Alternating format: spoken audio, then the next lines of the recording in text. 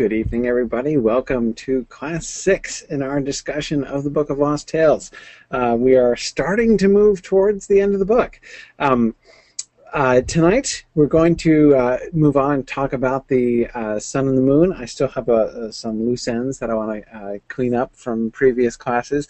I have found this, for some reason, I'm not even entirely sure why, actually. I have found this book harder to stick to the schedule than I did with other books, than I did, for instance, with Unfinished Tales. I don't feel like I have that much more to say about the Book of Lost Tales. Maybe my schedule was just a little too aggressive. I don't know, but it's been challenging to try to keep up with schedule. Before I get too far in, though, I need to make an important announcement.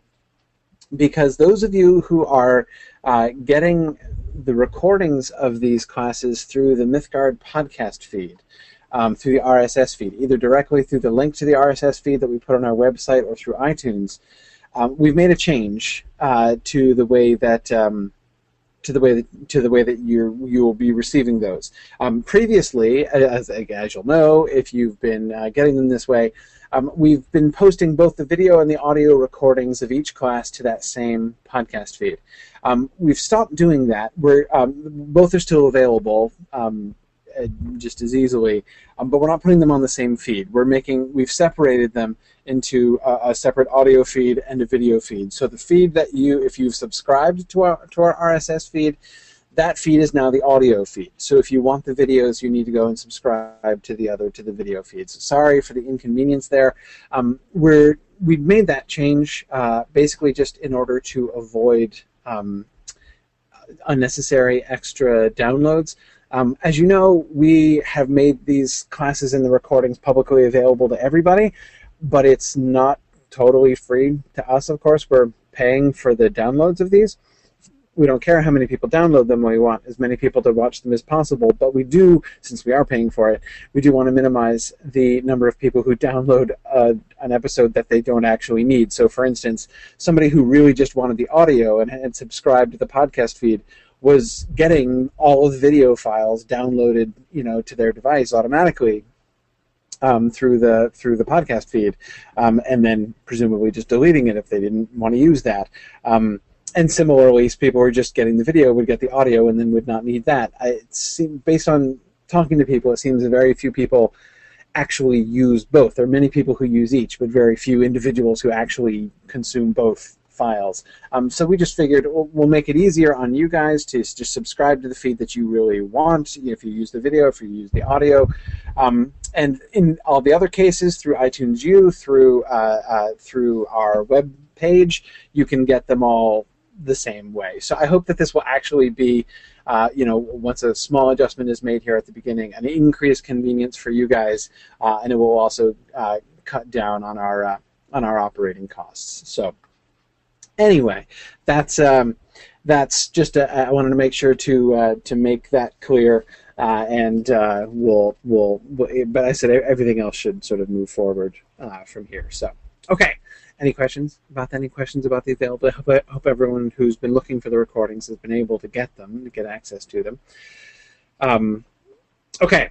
Also, I should say, since we are, entering the home stretch of the Book of Lost Tales Part 1, to remind you, in case you've forgotten, that we've already elected the next class that we're going to be doing, and that is Dune by Frank Herbert. So, if once you finish the Book of Lost Tales, you're looking for something to move on to, you can get a start reading Frank Herbert's Dune, which I'm really excited to talk about.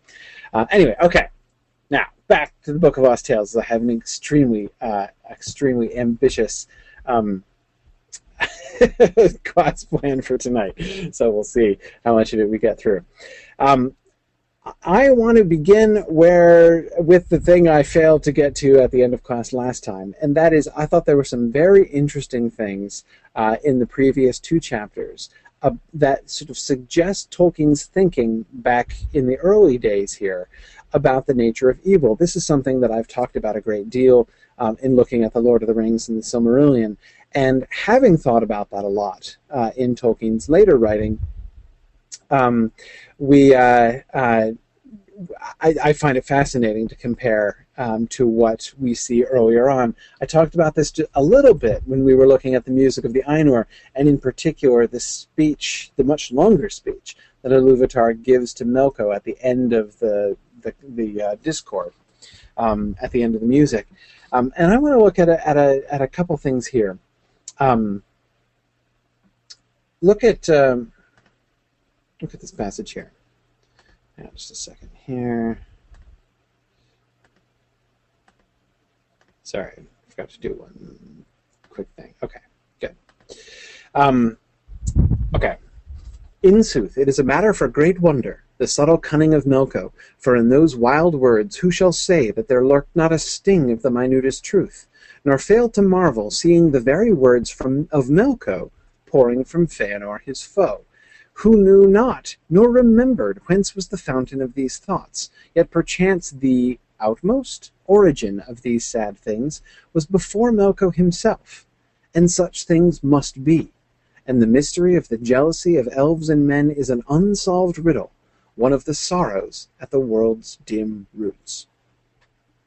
This, of course, this passage comes right after Feanor's speech, when the Noldoli decide to leave, right before the kinslaying, and this is one of the passages in the in the whole set of chapters we read for last class. This was the passage I found most startling. It's one thing to say, as it says at the beginning, which of course he's still saying in the published Silmarillion, Feanor, in his great speech, has forgotten the fact that most of the accusations that he is hurling in his bitterness at the Valar have come from Melkor. That although Melkor, he is declaring Melkor to be his enemy, and he is going to oppose Melkor in all that he does, yet he himself is following in Melkor's footsteps and even recycling the same lies that Melkor sowed. We see that happening here. We see that continuing to happen in the Silmarillion. That's consistent. Again, pointing to that irony is not really strange. In fact, if anything, that seems to make perfect sense, right? In fact, that seems to be in its way a kind of recapitulation of what we saw in the music itself, right? That seemed to be implicit in the entire pattern of Melko's rebellion during the course of the music, right? Not only that he tried to elevate the part to himself, not only that he drew unto himself that others began to accord themselves to his music rather than to the original theme, but the way in which Melkor's music is described as this unison, right? This blaring unison. Those who fall, those who give in to pride, and go ultimately in evil and sinful directions. At the end of the day, evil's kind of a one-trick pony, and they all look alike, and they all sound like it's not an accident, right? And of course, in this case, it's obviously not an accident because those seeds have been planted by Melko. But again, when he falls, the fact that in his fall he looks like Melko when he fell is also not surprising, not an accident, just what we would have expected from the pattern of the music. And again, very, very much the way that Melko's own music was operating within the music in the beginning. That's not the startling bit. It's cool, but it's not startling. The startling bit is the last part. Who knew nor yet remembered whence was the... So Feanor didn't know or remember whence was the fountain of these thoughts. And then it's as if that concept of the fountain of these thoughts sparks the question, what is indeed the fountain? Can Melko even be said to be the fountain of these thoughts? What is the wellspring of evil? Where does evil come from? What is the root of all pride and discontent? Yet perchance this is of course one of those words that Christopher Tolkien is uncertain of in his interpretation. Outmost, uttermost, I don't know. Origin of these sad things was before Melko himself, and such things must be. And the mystery of the jealousy of elves and men is an unsolved riddle, one of the sorrows at the world's dim roots. Right, Andrew says, I suppose it all ultimately comes from Iluvatar. Um, yes, yes. Um, but it depends on what you do, what you mean by it, right? That is to say, yes, they all, as Kate Neville is just saying, the Valar all spring from the mind of Eru. Yes, they do. Melkor did also. Melko, excuse me, did also. But but this is again, the question is, everything comes from God. I mentioned a while back the old Augustinian doctrine about the nature of evil, which has been very dominant in Western Christian thinking. And that basic argument is very simple, and it is that evil does not exist. Not that there's no such thing as evil and that everything is good, but rather that evil has no positive existence. It isn't a thing. It is just a perversion of things. That what God has, and God has created things, and everything that he created is good. But those good things that God created were also left free, and the freedom of their wills can be used in order to do bad things. Now, all bad things, all evil actions, are merely the application of a good thing to something bad. If a strong person kills a weak person, the strength of the strong person isn't evil. It is a good that is given to that person. The choice of how to apply that strength, which is a good gift from God, is in the hands of the person, and the choice of that person's will was evil. But the strength wasn't evil. The person in his being isn't evil, right? He was not created evil. Again, this is the Augustinian argument that evil is only a perversion. It is a twisting of a good thing.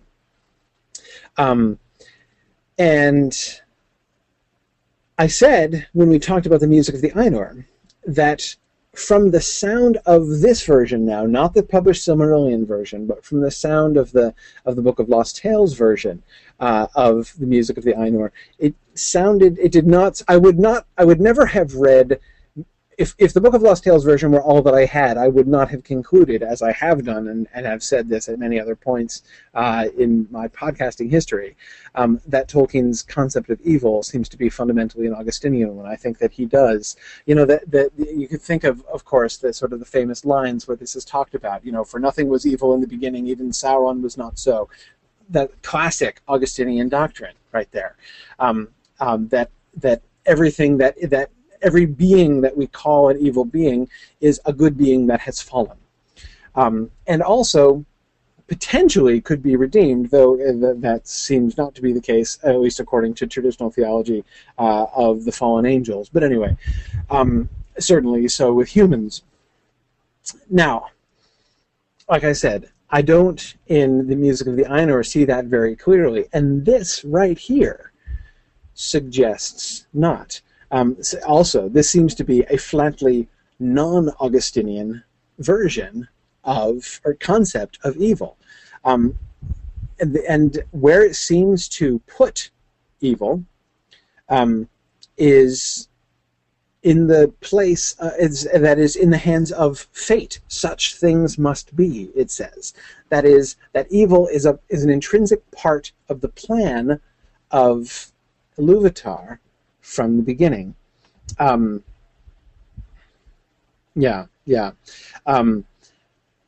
says, why is Eru smiling at the beginning of the second theme? Yeah, exactly, Arthur. The implication, might seem to be things haven't gone not according to plan, that was as he knew it would be, that was, in a sense, part of the plan already.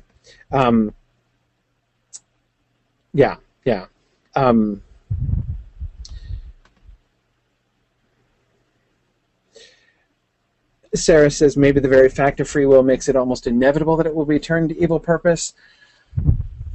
Not inevitable, but possible. And it must be really possible. If the will is really free, it must be possible. But Sarah, for that same reason, if the will is really free, it must also be possible for them not to do it.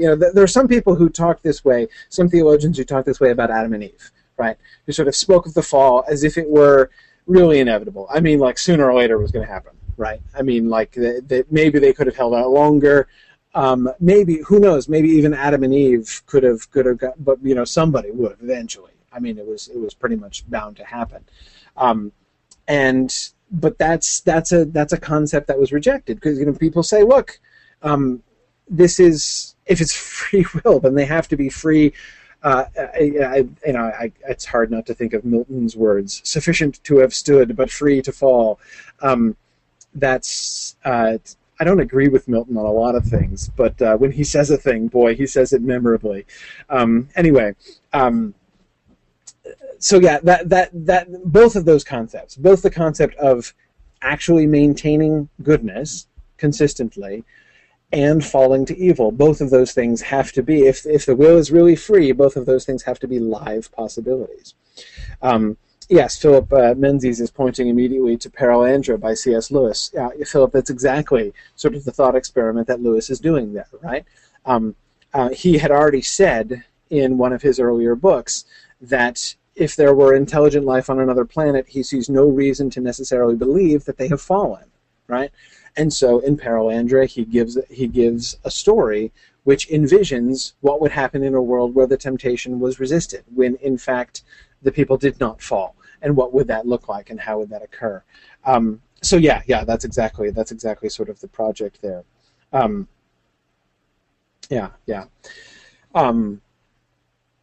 Anyway,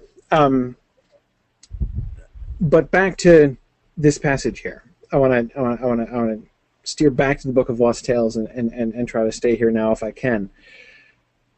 Yet perchance the origin of these sad things was before Melko himself, and such things must be. So maybe that these sad events, these tragedies, these evils, were fated to have been, were coded in from the beginning. But how would that be? How is it that things which seem so evil could be part of the Iluvatar's design? But notice where the rest of it goes. And the mystery of the jealousy of elves and men is an unsolved riddle, one of the sorrows at the world's dim roots. Answer? We don't know. Nobody knows. Even the Valar don't seem to know the answer to that question. This is one of the things that I think is, and this is where I'm going to spend a lot more time tonight talking about, is the position of the Valar, sort of the status of the Valar, as it were. They don't know. They don't seem to know. Their distance from Iluvatar seems to me very much greater in the Book of Lost Tales than at least we're led to understand in the published Silmarillion and in the Lord of the Rings. Not that we've learned very explicitly about the Valar in the Lord of the Rings, but still even there, the hints that we get certainly don't seem to point in this sort of particular directions. Andrew says no one knows. Is that a bit of a cop-out? No, Andrew, I certainly don't believe it's a cop-out.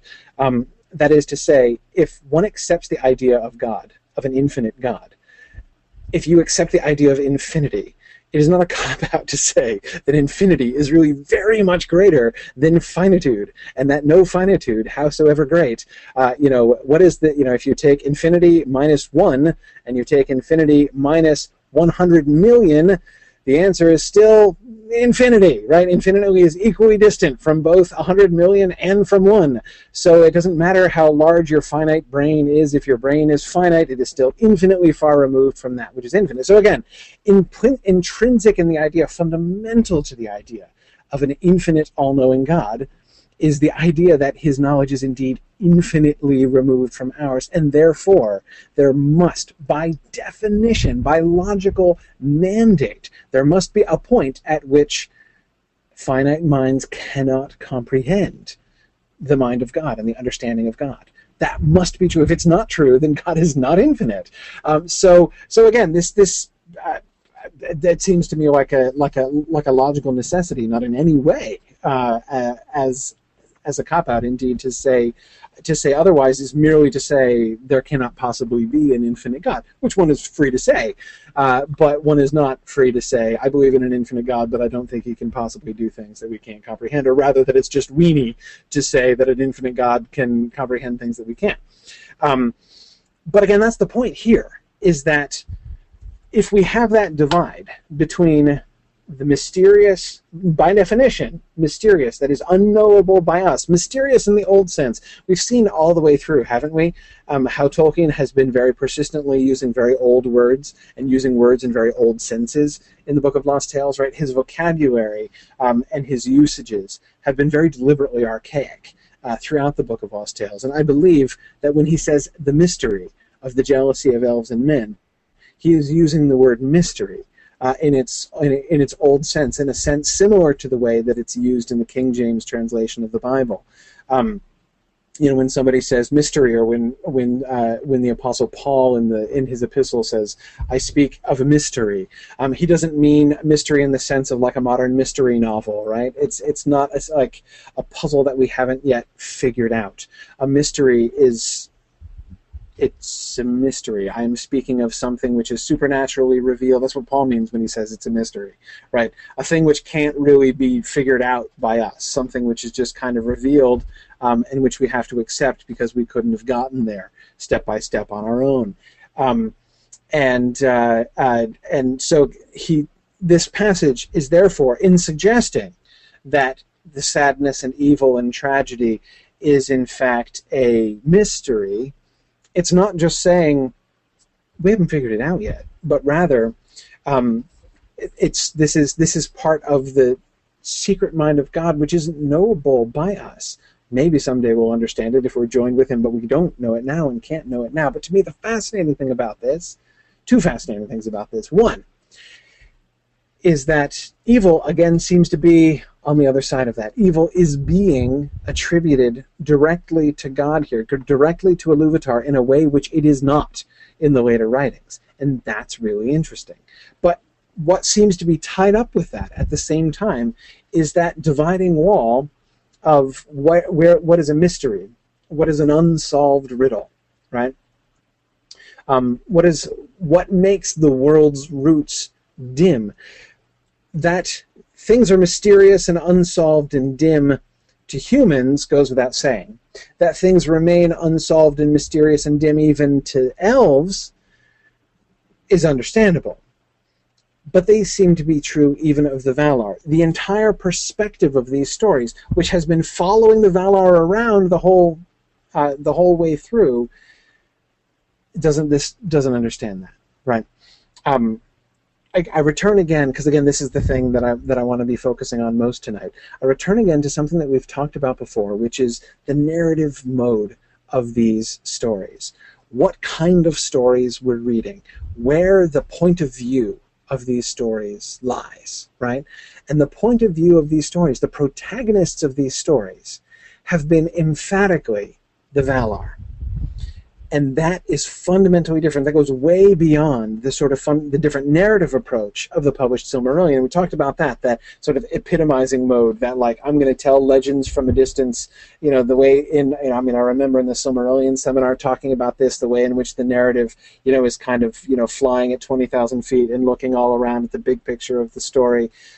But even there, it's never, very rarely are the Valar even the primary characters in the story. It tells the story about how the elves get there in order to set it up, right? But it's at no point really is this a Valar story. Those are the setups for the elf story. The elves are really the level at which the Silmarillion story is interested, and even there, it doesn't come in really close all the time. Sometimes it will come in as close as to give us dialogue, but those are almost glimpses, right? More, it's doing sort of summary of them. In these stories, it's not only that we are down there at that level of sort of dialogue, at that more immediate kind of ground level point of view of these stories throughout. That's true. But even more striking than that is the fact that the characters with whom we are sort of shoulder to shoulder as we are reading these stories are not primarily the elves, but the Valar. And that is, to me, one of the most remarkable things about the Book of Lost Tales as a story. And in that framework, therefore, when we talk about the mystery of the jealousy of elves and men, it's not a mystery to it's a mystery to men given. It's a mystery to elves given. But the statement seems to be declaring that it's a mystery to the Valar as well. They too don't understand it. All they appear to be able to do is say such things must be. Right, and we'll look at this more. I'm not expecting to sort of prove this point or, support this particular reading that I'm giving here about the point of view of these stories from this one passage alone. Goodness knows. But again, it's one of the things which is to me most striking in the Silmarillion. When we are told about mysteries, right, things that are fated and prophesied in the sort of the plan, the music and how the music is being played out in the world and what Iluvatar's plan is for the world. There are many things about that we don't know, that aren't revealed to us in those stories. But most of the time, there's always this sense, and sometimes it's explicitly said, that the Valar do know, right? Though the Valar may know, we don't, right? Though Manwë may know, he has not revealed it. That's the mode of the Silmarillion. Again, so in places where we're ignorant, in places where there are mysteries that we don't comprehend, we have this sense that at least there's somebody in the joint who does get it, right? Who is privy to these things. We don't have that sense, I think, in the Book of Lost Tales.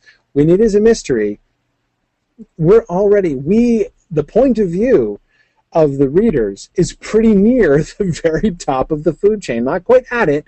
The food chain is the wrong metaphor here. Let us say the pinnacle of the mountain, right?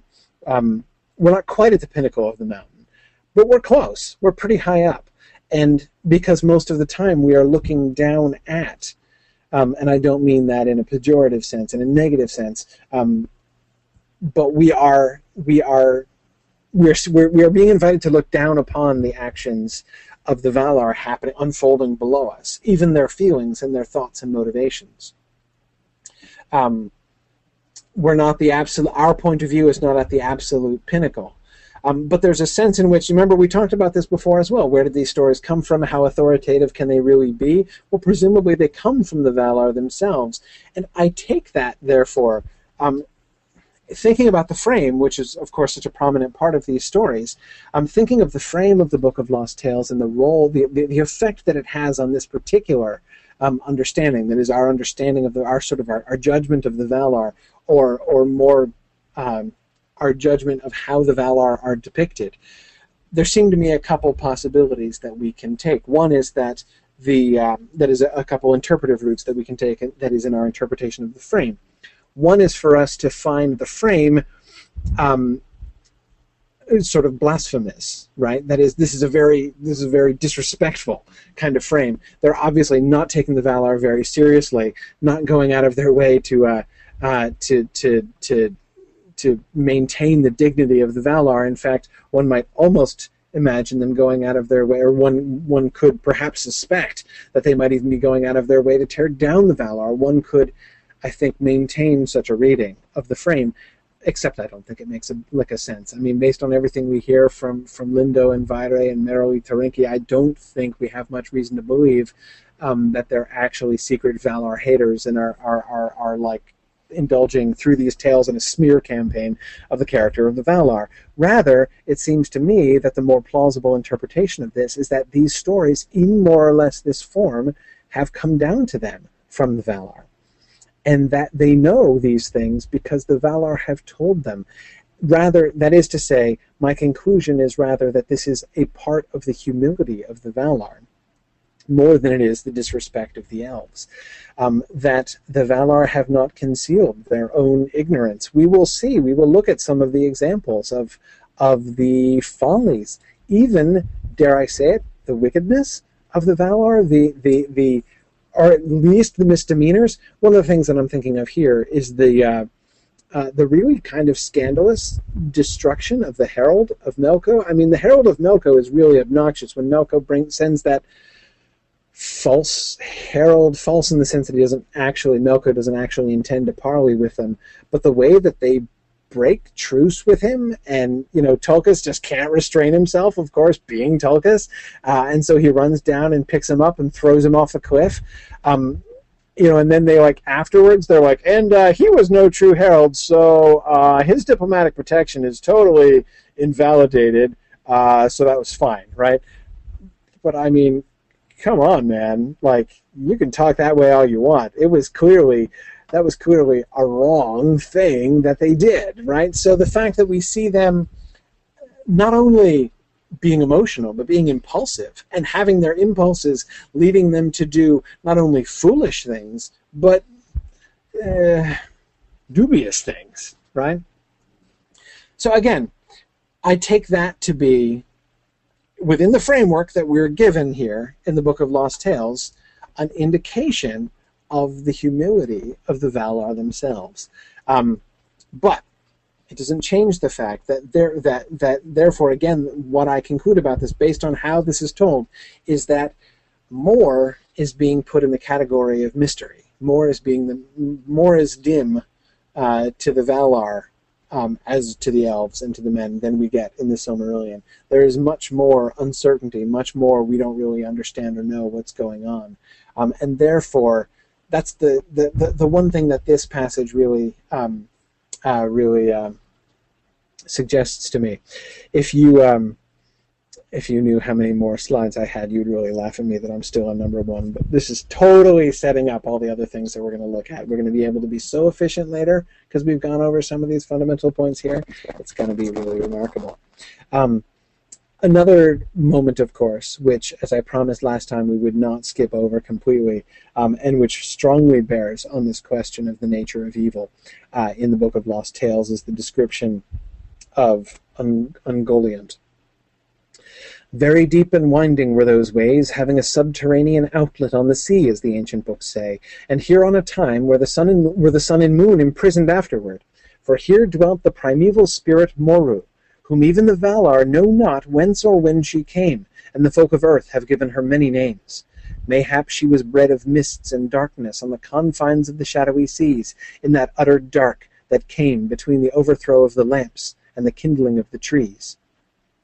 Okay, so that's theory number 1, right? Theory number 1 about the origin of Ungoliant is that she is a creature of earth, fundamentally. She is an earth monster who was bred in the utter dark. She was bred of mists and darkness in the utter dark between the overthrow of the lamps and the kindling of the trees. So we have her within the chronological, her birth and her genesis within the chronological framework of the earth time, and her substance being made of earthly substances, right? So she's just a creature, some kind of byproduct of the darkness of the world. In this sense, if this were true, then she would be, we would see her as fundamentally a I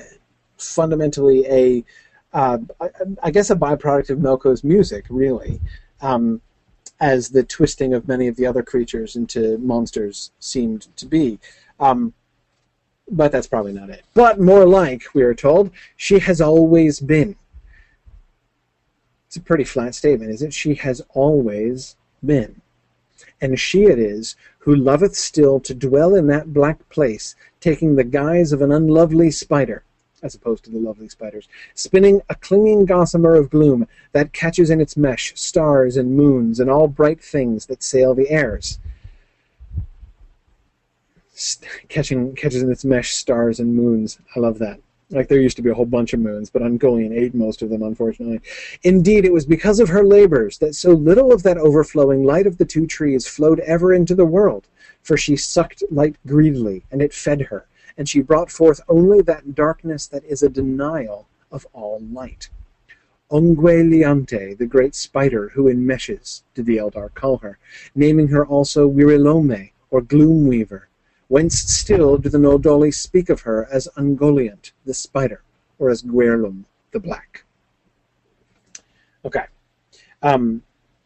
It is not only the fact that she is described, that it is said that it's more like that she has always been, which is a pretty remarkable thing to say, but also the fact that business with darkness and light, but she brought forth only that darkness that is a denial of all light. And this is, to me, a very conspicuous thing, because light and darkness is one of the most classic illustrations of the Augustinian model of good and evil. Evil is not a positive thing, just as darkness is not a positive thing. Light is a positive thing, right? Darkness is only that place where light is not, and that is the moral nature of evil as well. Good is a positive thing.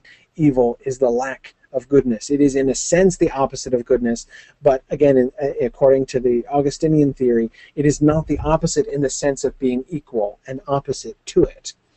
That is a dualistic model, the sense that there are two opposing forces, one which we call good and one which we call evil, which are opposed to each other. And there's much in the language of traditional Christianity which sounds kind of like that. But it's still fundamentally different from a lot of the fundamental ideas, and certainly St. Augustine was very emphatic about the rejection of dualism and spent a lot of his career dedicated to that. But this sounds a great deal more dualistic, doesn't it? It seems really conspicuous that light and darkness, again, that classic metaphor for the nature of good versus evil, is being touched on there directly, right? That darkness, which is a denial of all light. So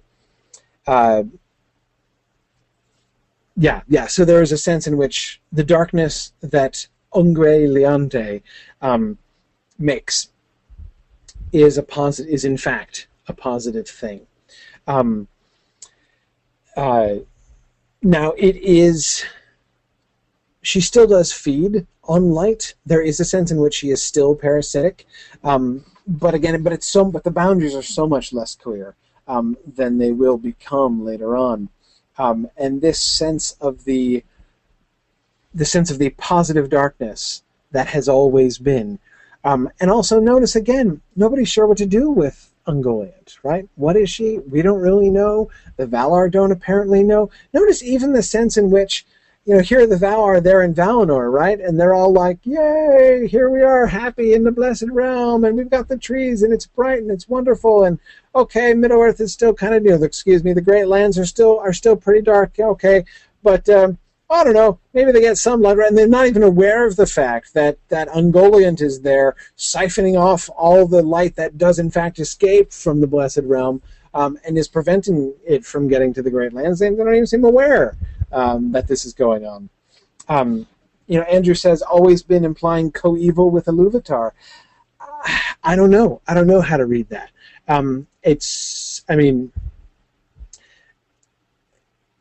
The phrase has always been sure sounds that way. Again, it suggests something much more dualistic, and indeed her exploits, that is, catching stars and moons in her webs, certainly makes her sound much more like a cosmic force than like a random monster. And now, of course, that's true despite the fact that stars and moons themselves are much more minor figures, right?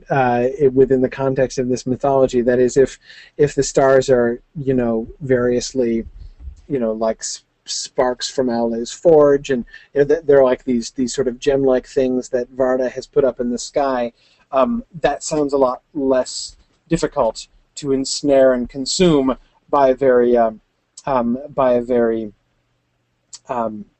large, a supernaturally large spider, than, stars as we know them.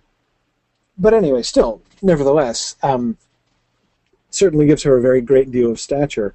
Tim makes a really interesting point, and says, has always been implies time, and Iluvatar is beyond time.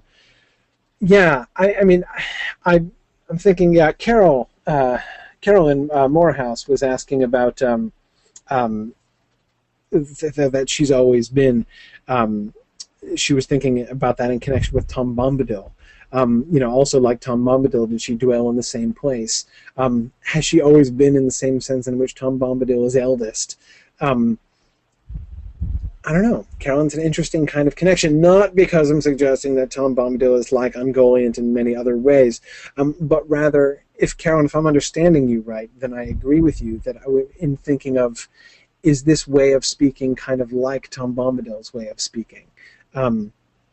because, of course, if Tom Bombadil is indeed, as he certainly appears to be, an immortal spirit, calling himself eldest doesn't really make much sense. That is, if you've got there were the Ainu who were the offspring of his thought. Okay, I mean, maybe he created one of them before the rest of them, and maybe that was eventually Tom Bombadil, but I don't think that's what Tom Bombadil's talking about, right? In the context, he seems to be saying, I've been here in this world, in this spot for longest. Maybe, Carolyn, there's a similar kind of sense of that, Timothy, thinking of what you were saying, that there can't be any comparison with Iluvatar, as Iluvatar is presumably separated from time, but, and Yana was saying the same thing. So Yana, yeah, you're right, sorry, I completely missed that. That Yana was saying it sounded like Tom Bombadil too. Yeah. Now Nancy points out that she isn't localized like Tom. That's true. She doesn't have her own domain, except in the sense that gloom and darkness are her domain. But even there, she's got competition, right? Fui is the weaver of glooms and shadows. Maybe not literally so much. Maybe Fui is in charge of the emotional shadows, and Ungoliant the literal shadows. But I'm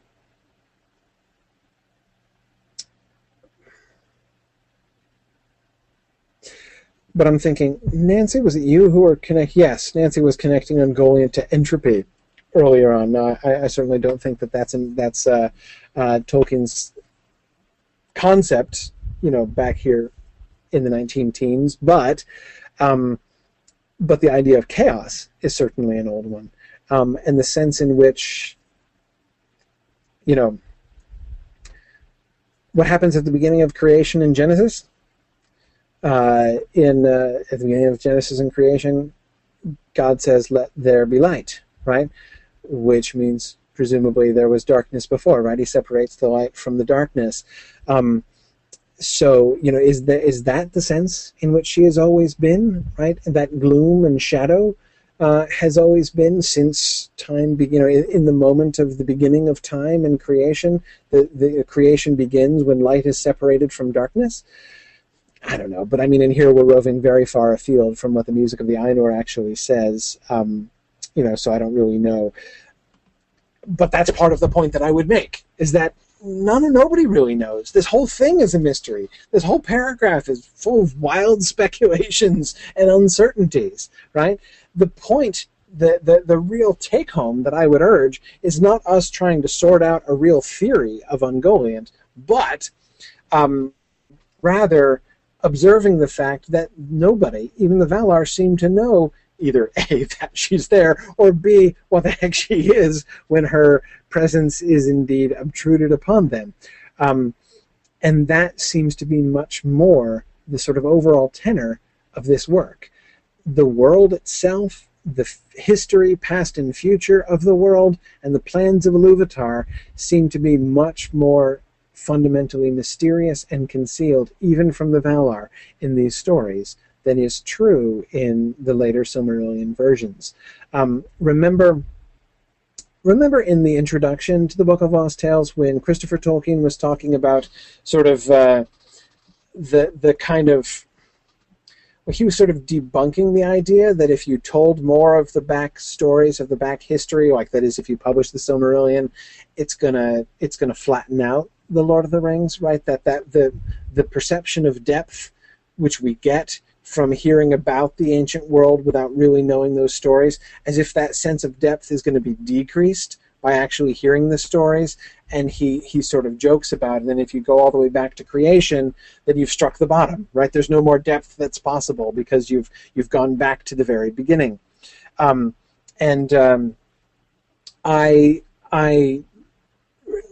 So again, recalling what Christopher Tolkien was saying there, he was saying that, clearly it's not the case that in going back and telling these stories, even going back and telling creation, you're just robbing it of all of its depth and all of its mystery and all of its interest.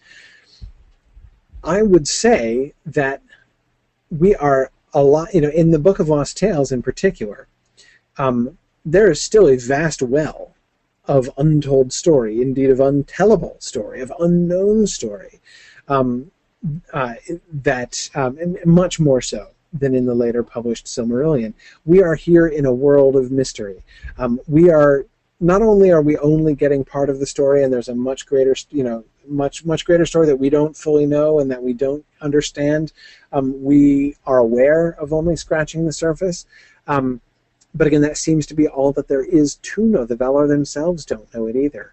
And that, I think, is a really fascinating element when we think about this. When we think about this as the way Tolkien was conceiving his secondary world here at the beginning, that element of mystery, of uncertainty, of we don't really know the answers, but here's how we understand, or here are a couple different ways in which we understand this thing.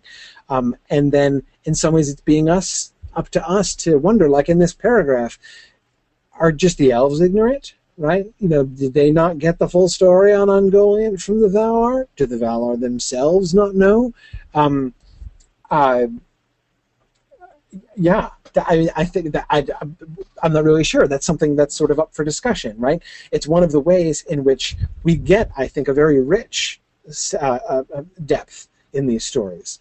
And it's one of the ways in which it seems to me one of the fundamental effects of his choice of the framed narrative, and one of the reasons why I find that choice to be a very natural one for Tolkien. Of course, I'm teaching right now the Canterbury Tales in my Signum University class, and so of course, teaching the Book of Lost Tales and the Canterbury Tales at the same time is kind of interesting, because I've been thinking a lot about that sort of relationship between the two different narrative levels and the ways in which an author can sort of take advantage of that. Chaucer takes advantage of that in the Canterbury Tales for essentially additional characterization by putting additional buffers, additional sort of layers between author and reader. Right, so that we have all of these different interpretive levels going on, and enables Chaucer to play off these things. He can depict multiple levels of idiots in his stories. Not only can he tell stories about people acting foolishly, he can have this story about people acting foolishly being told by a foolish teller, whose foolhardiness we can see, or perhaps the narrator who's telling us that story doesn't see it, but in the way that he describes it, we're still enabled to see it. And it's, the way that Chaucer plays with that is really interesting. With Tolkien, he's not interested in doing exactly the same thing, it seems. Rather, it's more about like the framework of our knowledge, right? That these stories as stories, or these stories as myth, are stories that we're encouraged to think about, but not just sort of take as like, here's a bird's eye view of what creation looked like and what the beginning of the world was like. Here's just like a sort of a journalistic narrative account of that. Rather, we have the mediation of the different storytellers, right? So what we have is, here's what happened at the kinslaying as it appeared to the Noldor, as we've gotten it through these tellers. Or rather, here's what was going on back in Valinor, as has been told to these elves by probably the Valar, or maybe by the other elves who got it from the Valar, who themselves might not fully understand what was going on, and therefore, our own sense of sort of mediated understanding, the way in which we are getting only sort of a glimpse of the real picture, seems to me sort of a fundamental part of the structure of the story that Tolkien is creating. And it's one of the things that we see him do throughout his stories. It's one of the fascinating things even about The Lord of the Rings, which once you start thinking about it in these terms, becomes really fascinating. The whole, who exactly is narrating this passage, and how much did that person know, and from what point of view is that person telling it? And we are encouraged to think about the text in this way by things like the note on the Shire records, being reminded that these were texts, this was a story that is not just being told to us by an omniscient third-person narrator, but rather texts that have survived and been handed down, written by particular people from particular points of view in the story, and transmitted to us by a particular way. And all of those things we need to take into account. That kind of storytelling, the effect of that kind of storytelling, seems to be something that Tolkien was himself very, very interested in. And I think that we can see that happening very richly in the Book of Lost Tales. This is why, as I say, that choice of that kind of a frame narrative in this way really doesn't surprise me at all. Okay, I'm continuing to just power through my slides at an epic pace. So let us keep up the good work. Now, I'll say one more thing. The last thing, of course, again, just to sort of remember the note in passing here. We do get what sound certainly like very dualistic elements here. It certainly does not seem that Tolkien's concept, which I think later on will grow to be a much more emphatically Augustinian idea of evil, is not really there yet. In fact, I'd even go so far as to say that it seems a bit muddy. Sometimes he talks like an Augustinian, sometimes he talks like a dualist in these, and it does not really seem to be clear. It doesn't seem to be really worked out. Does this mean that Tolkien himself had not really worked this out yet, that he hadn't thought this through? That seems possible to me. Can we chalk it up to that, again, that transmission of the story, and who knows how much about what, and can that these dualistic elements are perhaps something that's come in from their transmission, either from their transmission to the elves or their transmission to Ariel, remember, who is ultimately going to be the one who brings these stories and the story about the telling of the stories back from Tol Eressëa to our world, and that's presumably how we're going to get them eventually, in order for them to have been published in this book. We can certainly do that too, but I certainly think we don't see nearly as coherent of a sort of a philosophical and theological picture behind the Book of Lost Tales that we do in the published Silmarillion. But one other thing that, of course, I really noticed was Melko's grievance. What drove Melko to begin to stir up the trouble, which ultimately, led to the collapse of Valinor, was interesting. Now, Kor is lit with this wealth of gems. We've just had the description of the making of all the gems, and sparkles most marvelously, and all the kindred of the Eldaliae are made rich in their loveliness by the generosity of the Noldoli, and the god's desire of their beauty is sated to the full. Sapphires in great wonder were given to Manwë, and his raiment was crusted with them, and Orome had a belt of emeralds, but Yavanna loved all the gems, and Aule's delight was in diamonds and amethysts. Melko alone was given none of them, for that he had not expiated his many crimes, and he lusted after them exceedingly, yet said naught, feigning to hold them of lesser worth than metals. Melko's evil, by contrast to Ungoliant, is not primeval at all, right? In Melko, we don't see the force of primeval darkness. In Melko, we see a guy who's been snubbed and who is bitter, right? We see pride and vanity. What we also don't see is his desire for the gems, yes, but notice the desire for the gems is contextualized in the fact that he's been denied them, right? That they've been given to everybody else, but not to him.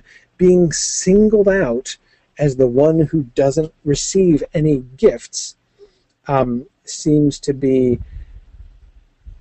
the thing, I take that anyway, as the thing that burns him most. In the published Silmarillion, we get the passion, the lust, the desire of Melkor, sorry, I'm talking about Silmarillion now, for the jewels and for the Silmarils in particular, right? That they are things of beauty that excite his desire. Indeed, the Silmarils excite, usually tragically, the desire of everybody who sees them. But that doesn't. There's that element is here. But Yana, I agree. Petty is exactly the word that I kept coming back to when I was thinking about this passage. Nancy Fosberg says Melko is so childish in this version of the story. It does kind of sound like that, doesn't it? Again, there's pride here, but that element of vanity, not just pride, but vanity. He's snubbed. He's like the guy with no date for the prom. This is not Ungoliant, right? But I think that the very triviality of the root of his grievance here against the Noldoli and against Feanor and against is I think that that's actually kind of significant here, that we are being shown. In the end, this is not about a sort of a noble desire on his part. He can talk big and be like, I am, the rightful king of this world. But it's been shown to us that really what rankled him is he was passed over in the distribution of gems, right? And really ticked him off, and he's never going to forgive the Noldoli for that, right? And the very pettiness of that, I think, it really sort of Timothy Fisher says the banality of evil. Yes, that's exactly how it strikes me. We are sort of shown that in the end, even a sort of a great and horrifying evil figure at root is kind of a small, petty, even sort of pitiable thing. And you're right, Don, it's still an aspect of egotism, which is also pride, and I'm not trying to downplay pride and make, pride is such a small thing. Of course, it's not a small thing. It is the greatest of all sins within the Christian world, within the Christian framework. So again, certainly not downplaying that. But again, it's merely... But it contextualizes that pride very different, doesn't it, Don? Again, it's not just pride in the immensely swollen, grandiose kind, right? But pride in this really small and petty. I keep coming back to that word. In this really sort of menial way.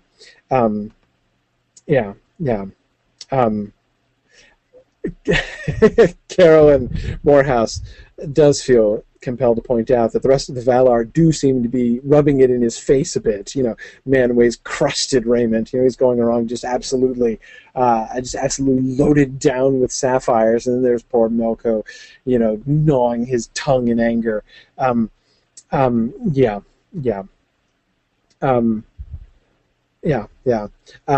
Kate Neville says it's also kind of ironic that Manwë buys Melko's repentance, but Feanor doesn't.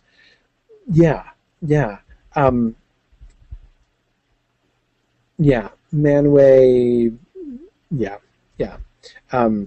Manwë does seem to have some limitations, doesn't he? We're going to come back to that in just a second. But let's look at the Silmarils briefly.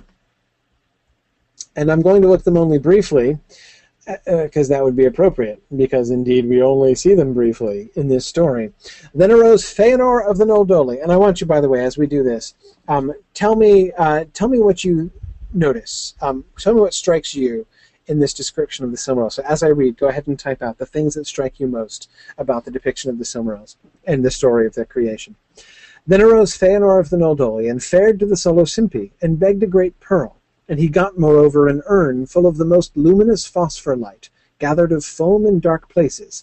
And with these he came home, and he took all the other gems, and did gather their glint by the light of white lamps and silver candles. And he took the sheen of pearls, and the faint half-colours of opals, and he bathed them in phosphorescence, and the radiant dew of Silpion, and but a single tiny drop of the light of Laurelin did he let fall therein, giving all those magic lights a body to dwell in, of such perfect glass as he alone could make, nor even Aule compass, so great was the slender dexterity of the fingers of Feanor. He made a jewel, and it shone of its own something that I can't read, that Christopher Tolkien can't read, radiance in the utmost dark. And he set it therein, and sat a very long while, and gazed at its beauty. Then he made two more, and he had no more stuffs. And he fetched the others to behold his handiwork, and they were utterly amazed. And those jewels he called the Silmarilli, or as we say, the name in the speech of the Noldoli today, Silubrilfin. Okay. What did you guys notice? Okay. Good. Nancy notices he doesn't make the Silmarils by himself. He needs the Solosimpi to give him pearls. Yes, he has models. He has models which are not just the light of the tree, right? It's not just out of his own mind. It's the Silmarils are more derivative in this sense. Yeah, Andrew says it's like a recipe, right? Yeah, this does sound like a recipe, right? In fact, that would be really funny to draw that up, right? Silmarili, or you put at the top, Silubrilthin, right? A no-fail recipe. Yeah, yeah.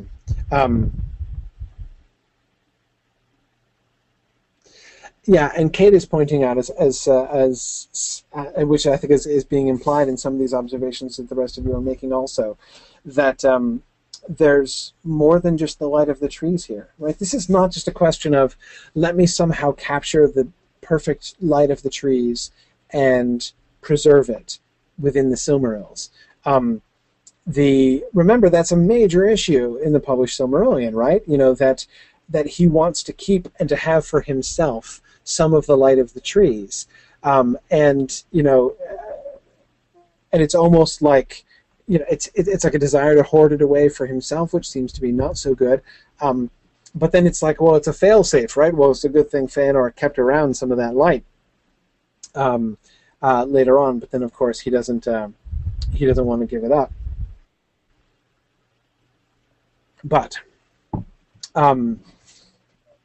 But yeah, Kate, there's more than just the light of the trees, right? The light of the trees are there, right? We get both the light of Silpian and the light of Laurelin present in the Silmarillion, in the Silmarilli here, but they are only two of the forms of light, right? The faint half colors of opals, phosphorescence.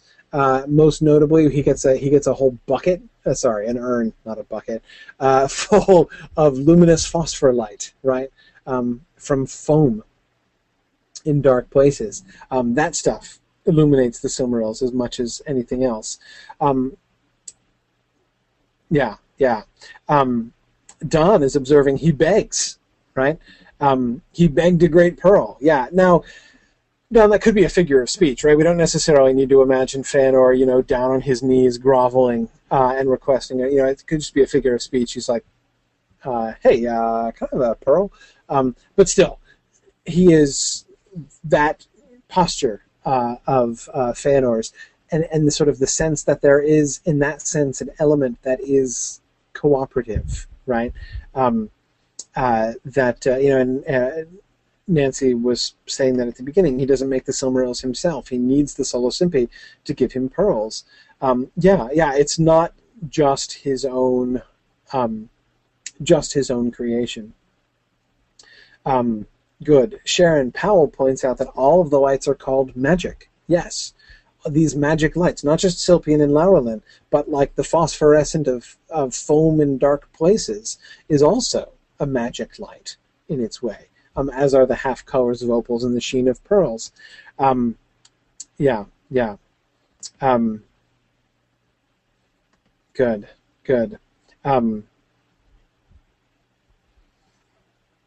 Several people, including D-Maid, really like the idea of Fëanor begging.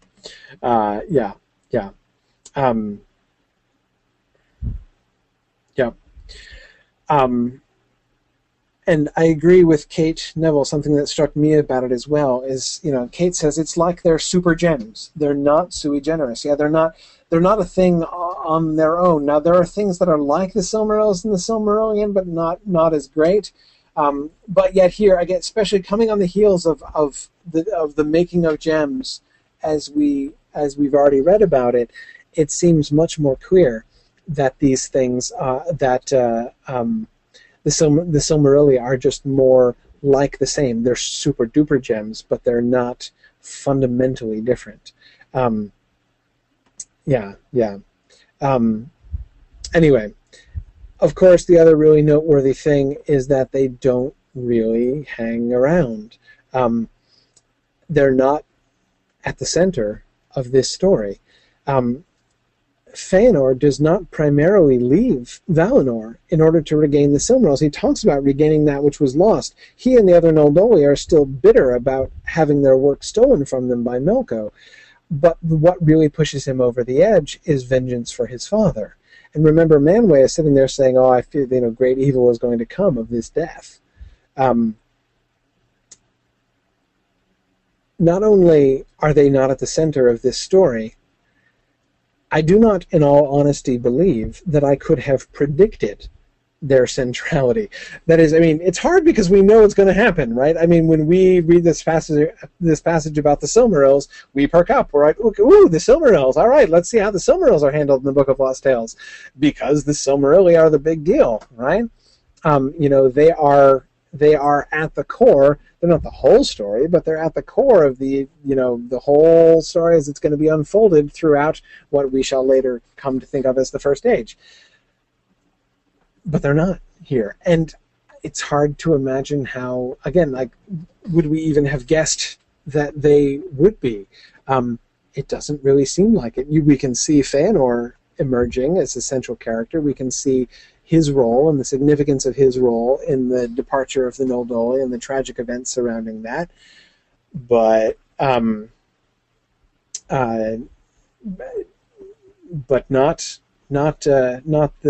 the Silmarilli, exactly. Nancy asks, when did he start calling it the Silmarillion? Later. Of course, Nancy, that's a very important point not to be understated, right? This is the Book of Lost Tales. This is not the Silmarillion. It's not called that. 1930 is when it will be, you know, sort of labeled then. In that later version of the story, where he's going to go from here is going to be in doing longer versions of individual stories, right? He's going to sit down with the children of Húrin and, you know, work on the alliterative Children of Húrin poem. He's going to work on the Lay of Leithian, right? He's going to sit down and try to write, you know, sort of the epic poem version of the Beren and Luthien story. That's his next impulse after the Book of Lost Tales. It's only when he comes back and starts to do the first of his epitomizing, to use Christopher Tolkien's word, the first of his epitomizing treatments of these stories, that he begins to call it the Quenta Silmarillion. So, later. Now, Sharon Powell does point out, and I agree this is an important point, that Feanor is entranced by his creation. That's right, and I think we can see sort of the seeds of the way in which the Silmarilli are going to entrance everybody, and we can even see, I mean, it's not that it's totally absent, right? We see Milko already singling them out, right? He claims them for himself and won't give them to Ungoliant. They don't have a big fight about it in this version, but anyway, you know, that's still there. He still separates them out, but again, this is still, you know, Kate, thinking what you were saying, this is more of Silmarilli as super jewels, right? He's going to keep them because they're obviously the best of all of the jewels that the Noldoli, made. So he's going to hang on to those, you know, but it's okay. He'll give the rest of them to Ungoliant. But there's none of that, like, I am willing to sell my birthright for these gems kind of thing. You know, I name these unto myself. It's not. It just does not have anything like the same kind of spirit. You'll notice Feanor swears no oath, right? There's no hint of that. There's no hint of, I'm going to swear this blasphemous oath. So determined am I, Feanor, to name the Silmarils to myself and to claim them and to regain them, that I'm willing to, you know, throw everything else in creation under the bus as a means to that end.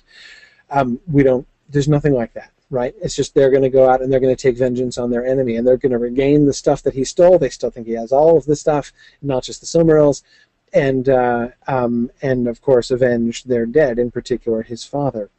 Sarah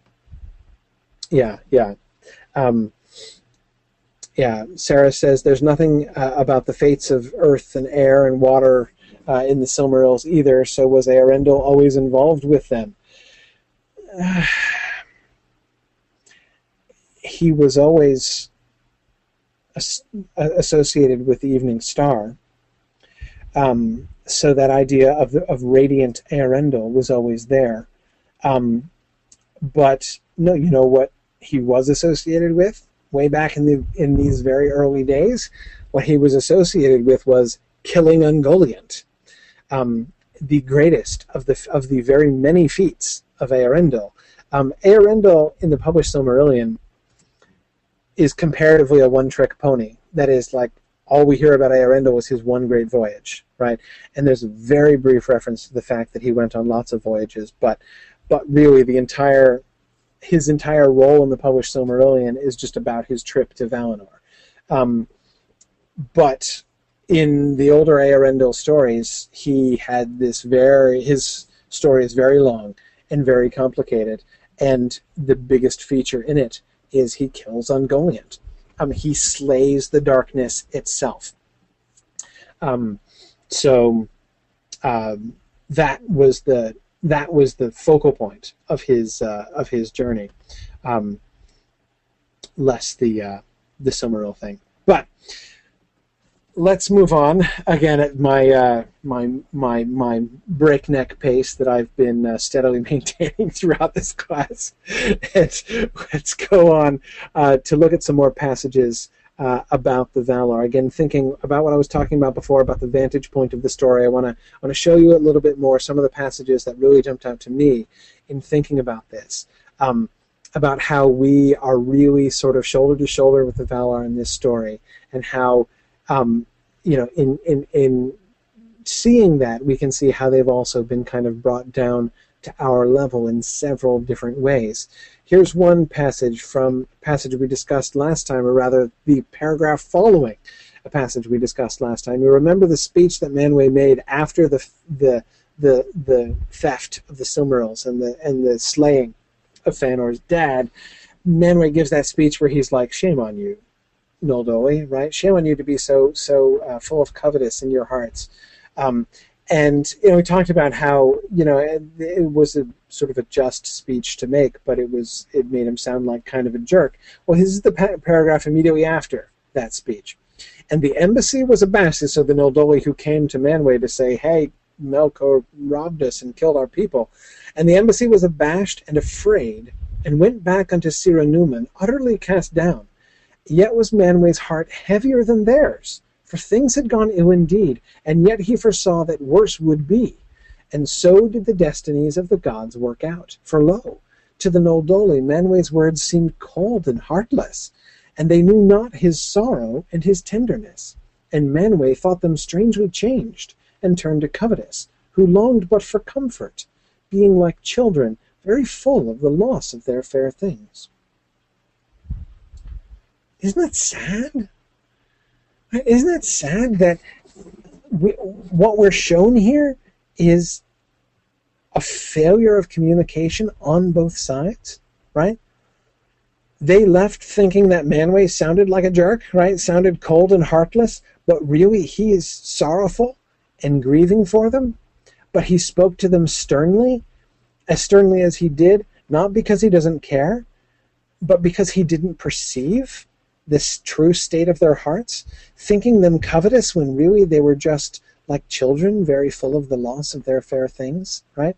That Manwë has kind of failed in compassion here. Neil, I agree. Neil says that's tragedy. It is tragedy, right? Neither side is really in the wrong here.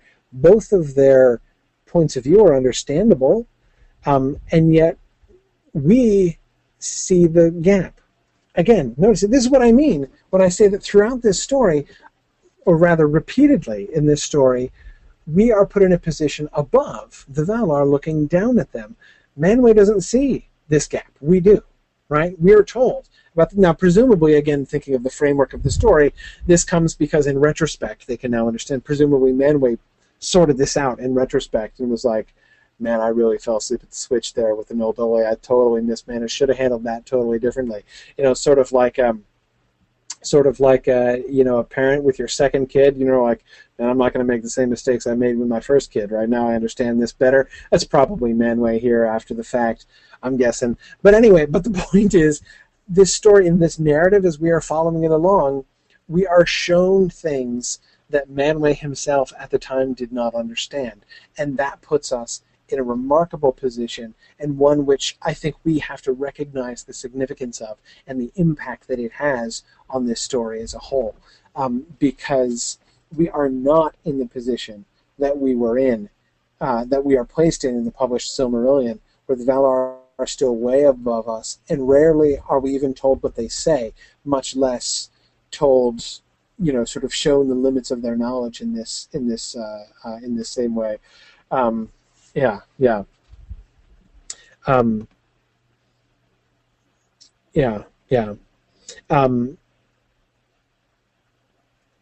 the gods also, here's this passage also struck me as fascinating for its point of view as well, especially recalling the parallel passage in the Silmarillion.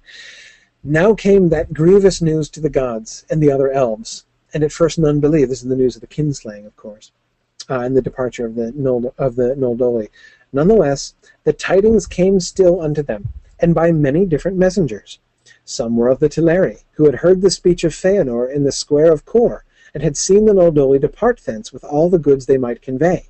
Others were of the Solosimpi, and these brought the dire tidings of the swan ship's rape, and the dread kinslaughter of the haven, and the blood that lay on the white shores of Alcalunte.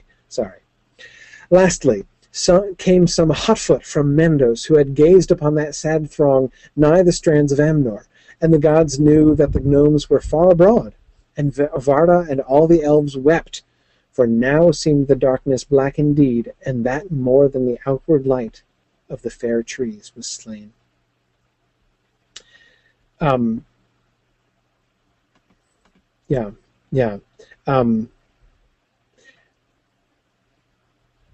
Notice, remember the parallel passage in the published Silmarillion. Feanor is delivering his speech. He's broken the ban of the Valar, and he's come back to Tirion, as it is then called. But he's been banished, but he breaks his banishment, and he comes back and he delivers this speech. And throughout, there's this sense of like, is lightning going to strike? Right? Is Manwë going to come down? Because obviously the Valar know that this is happening, right? But obviously the fact that they don't do anything shows that they're holding their hands, right? They see everything that's happening, and they're listening to Feanor, but they're like, okay, they're holding back. Same thing with the kinslaying, right? This is why we see Ose and Uanin respond and wreck some of the ships, but they're responding in rebellion. Manwë has said, back off, people, right? Yes, they're being really bad, but we're going to let them go, right? Here, we get the gods actually ignorant, right? They're only getting news bulletins after the fact, right? Elves are coming in and being like, "Hey, dude, the Noldoli are just leaving," and the gods are like, "Oh, that's not possible. They wouldn't do that, would they? Are they leaving? Really? Why would they do that?" And then, oh my gosh, then they've killed the Solosimpi? Really? How awful! And Mando senses, FYI, they're like way out here now, right? They've gone really quite some distance. They're actually gone. And they're like, oh man, I guess it's true, right? I'm not trying to diminish it. I don't want to, sort of infantilize the Valar. That's not my point. I think that the story that we get here is a very effective story in its own way. I'm not at all trying to say that this is like a, sort of a rinky-dink version of the much grander story that we're going to get in the Silmarillion. It's just a very different kind of story. What we get are gods who themselves don't know. They are responding to events. They are, in this way, the victims of events rather than the actors of the events. They are patients rather than agents, to use old logical terms, old Greek-based logical terms. They are not they are not in charge of all of the events. Rather, they are the ones who are having events happening to them.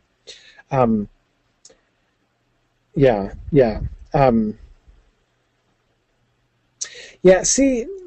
Don asks, I think, the appropriate question, which I think, is very much what I was just sort of addressing. Don says, I'm starting to notice that there seems to be a pattern of immaturity in the book. From the Cottage of Osplay to all these characters whose behavior strikes us as childish, but not childlike. I like that distinction, Don. I wonder if this is a function of Tolkien's immaturity as a writer, or of a view that the troubles of the world were tied to not growing up. I don't know. I mean, certainly as Tolkien's writing matures, these things change. The story is going to not only look, but sound and feel very different later on. But I think it's more complicated than that. And here's what I mean by that. It's not that Tolkien, in his early work and his late work, that early Tolkien and late Tolkien are both attempting to do the same thing. Early Tolkien is failing, whereas late Tolkien is succeeding, right? I don't think that that's what's happening. Rather, I think that early Tolkien and late Tolkien are doing two very different things. That they're writing two fundamentally different kinds of stories, and that's the main thing that I want to try to point to, and having pointed to it, try to understand a little bit better. What kind of story, if we can separate ourselves, because again, as I said from the very beginning, this is the big challenge of reading the Book of Lost Tales. If we can separate ourselves from the story we expect to read because we know the Lord of the Rings and the Silmarillion, right, and try to focus instead on the story that Tolkien is actually giving us, what he seemed to be attempting to do, or at least what he was doing in these early works, what then do we see? What conclusions can we draw? What kind of story? What's he going for? What is his story working on doing? Even if it doesn't seem to be succeeding perfectly at all times.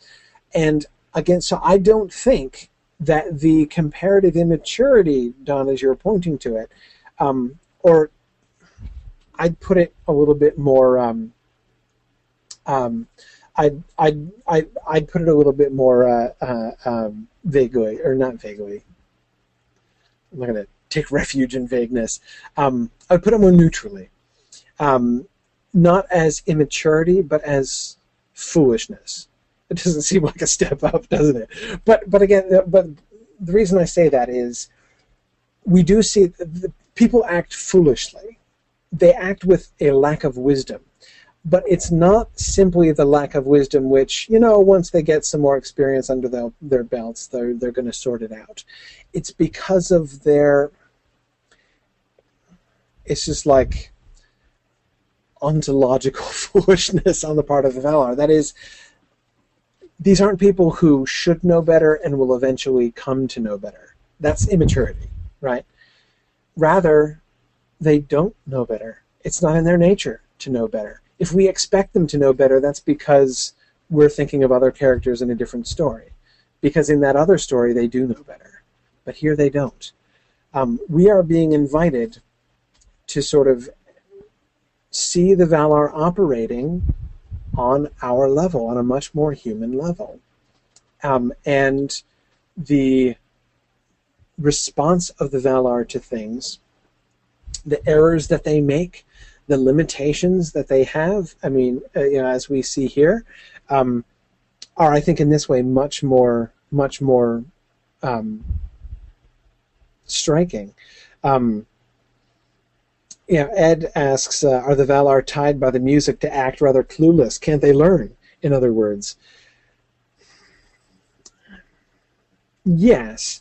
And in that sense, Don, going back to what you were saying, could we understand them as immature in some sense? Certainly this is still far back in the beginning of the world. But again, remember, even in the historical framework of the Book of Lost Tales, it's not as far back as it's going to be later on. We're not invited to imagine untold eons between us and the darkening of Valinor. When we read the Silmarillion, we are in fact being invited to imagine an unknown number of thousands of years between us and then, right? Distant past. So, if anywhere, you'd think it would be in the published Silmarillion, where we could be excused for seeing them as still being kind of newbies, right? They haven't learned as much as they're going to learn because they're still new at this whole, being gods thing. But that's not true in the Book of Lost Tales. In the Book of Lost Tales, the gap between the events of these stories and Ariel's time, and therefore our time, is still a gap, but it's way smaller. So no, I think the Valar are just smaller in stature, more limited in their abilities, more limited in their knowledge. They are much more like mortals. They don't die, but they are much more on our level and within our framework. Sharon Powell and Philip Menzies are both saying the foolishness seems like the foolishness that we can see in Greek and Norse, in the stories of Greek and Norse gods. Philip was saying a similar thing, that the Valar are fallible like the Olympians, just not quite as bad. It's true, they're not quite as venial as the Olympian gods do seem to be. Sarah King was pointing out the similar thing too. Yes, I agree. And we'll come back to that. because we're still just barely getting up to speed here. We're about ready to come to the halfway point of class here. Are you ready for the halfway point of class? I think it's about time for the halfway point. Let's keep going. Speaking of the limitations of the gods. Then said Manwix, this is the sun, right? Figuring out who's going to drive the sun. Then said Manwë, looking upon the glory of that ship, as it strained to be away, who shall steer us this boat, and guide its course above the realms of earth? For even the holy bodies of the Valar, meseems, may not for long endure to bathe in this great light. They have bodies which appear to be intrinsic to them, that is, not just physical manifestations of their own thought, but they have bodies in something like the same way that elves and men have bodies, and those bodies can be harmed, right? But a great thought came into the heart of Orwendi, and she said that she was not adread, and begged leave to become the mistress of the sun, and to make herself ready for that office, as Iluvatar set it in her heart to do. Then did she bid a many of her maidens follow her, even of those who had aforetime watered the roots of Laurelin with light, and casting aside their raiment, they went down into that pool Fascalan, as bathers into the sea, and its golden foams went over their bodies, and the gods saw them not, and were afraid. Oh, they're going to drown and burn and be destroyed, right?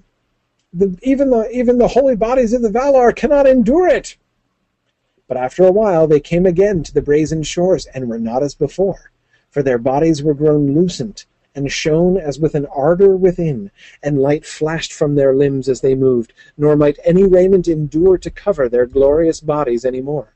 Like air were they, and they trod as lightly as does sunlight on the earth, and saying no word, they climbed upon the ship, and that vessel heaved against its great cords, and all the folk of Valinor might scarce restrain it.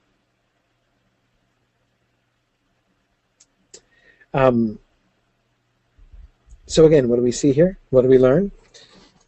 They have bodies, right? And bodily limitations. Again, these are the Valar are much more emphatically creatures of the world, right? Yeah, and I'm remembering back even to the passage about Ungoliant. Is she of the world and of the stuffs of the world? I love the plural of stuff, by the way. Anytime I can say the word stuffs, I really like that. Anyhow, or is she from beyond the world? Well, the Valar are from beyond the world, and yet they still seem to have bodies in a very concrete and mortal way. So again, we can see our framework on the Valar is really fundamentally different. And not only do they have these bodies, but they also lack perspective. Look at this passage. The sun has just, the last fruit of Laurelin has just come to fullness, right, on the stem. And Aule reaches out and cuts it, right? He's just cut it from the dead tree, the dead bowl of Laurelin, and he and Tulkas are trying to bear it away. And the other gods are mad. They're shocked when they see him cut it from the tree. Loudly they murmured, and some cried, "Woe to him that ravishes anew our tree!" And Vana was in great ire. They're going to lynch Aule for doing this, right?